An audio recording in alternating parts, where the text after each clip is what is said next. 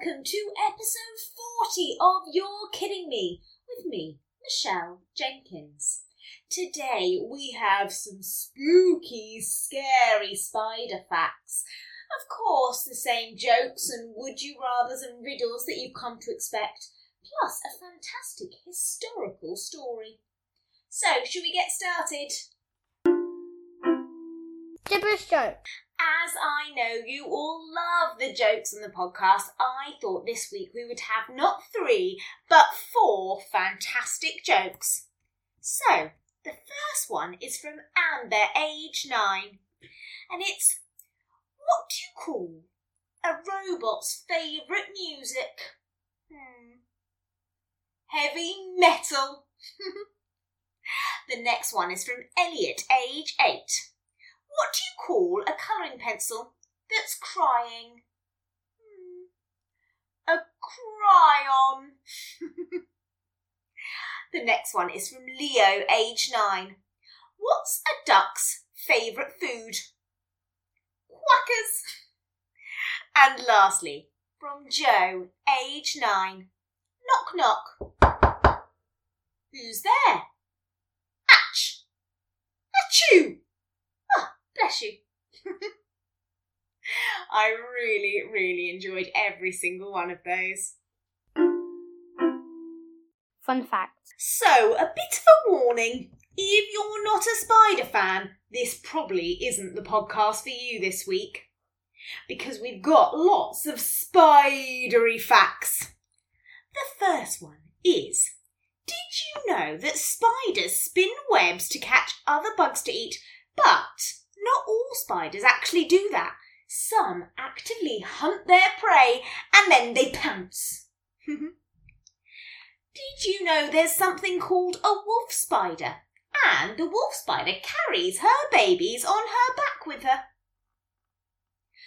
Most spiders, as you know, live on land, but some, like raft spiders, live in the sea or in water. They can actually run across the water's surface. Yeah. Did you know, on average, it takes a spider about 60 minutes to spin a web? And lastly, although the average life of a spider is 1 or 2 years, there is a female tarantula that can live for up to 20. Maybe check there's not one of them hiding in the corner. Would you rather? Of course, we have to have an ultra spidey would you rather. So don't forget to ask the person sat next to you listening, or your brothers and sisters, or mums and dads, or aunties and uncles. So, would you rather sleep in a coffin of tarantulas or in a cupboard full of snakes? That's a tricky one. I think I'd probably prefer the cupboard full of snakes, because at least then they're not little and they can't crawl in my ears. Ugh. How about you? What would you prefer? Riddle me this. So first up, we should probably revisit last week's riddle. And it was this. I can fill a room, but take up no space. What am I? Did you manage to guess the answer? It was light, because light can fill up the room like sunshine, but it doesn't take up any space. You can have loads of light in a room and still have an empty room. Are you ready for this week's riddle? What can jump higher than a building?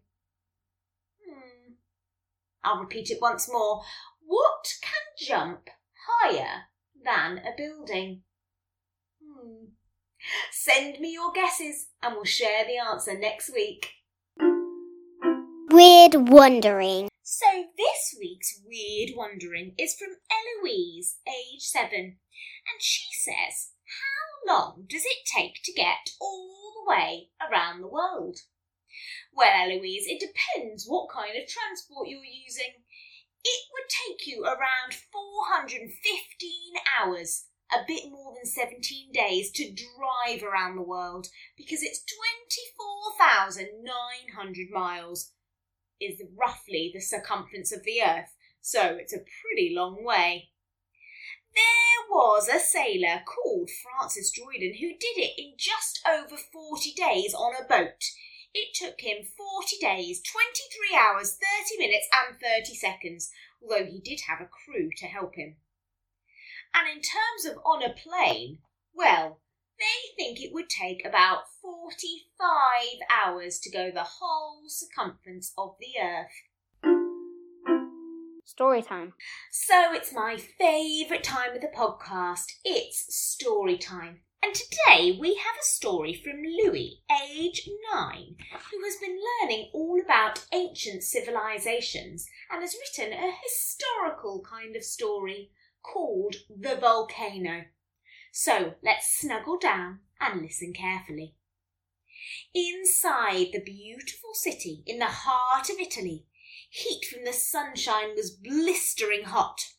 Wafting tantalisingly from down the street, beautiful smells of freshly baked bread filled Ajax's nostrils. It was almost time to go unload the cargo from the incoming ships. A normal day, he thought to himself, and he squeezed Alexa's hand. But how wrong he could be. Out of nowhere, he heard a distant rumble. It couldn't be, surely not. Was it the great mount erupting nearby? He turned to Alexa, about to tell her to take cover from the storm, when behind her head was a sudden burst of light brightening up the pitch-black sky.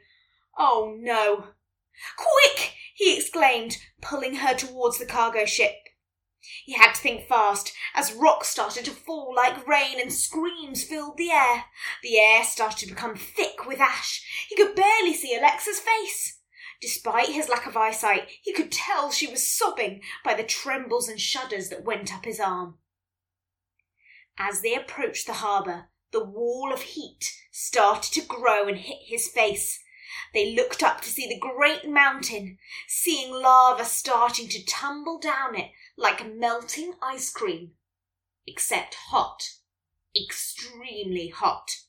No more time to lose. He swung Alexa round and pushed her through the ever-going crowd and onto the sailing boat. On board the vessel, they frantically released the mooring ropes and they began to rapidly drift out to sea. Becoming smaller and smaller, their home disappeared from sight under the growing ash. Arriving back over 50 years later, Ajax and his wife lay a small bouquet of flowers at the site of their former home. They grasped each other tightly. How lucky they were to be together today. Wow, I loved that story, and I think it was all about Pompeii, which is a really, really interesting story about a preserved city from when a volcano erupted and preserved it in ash. Fantastic story.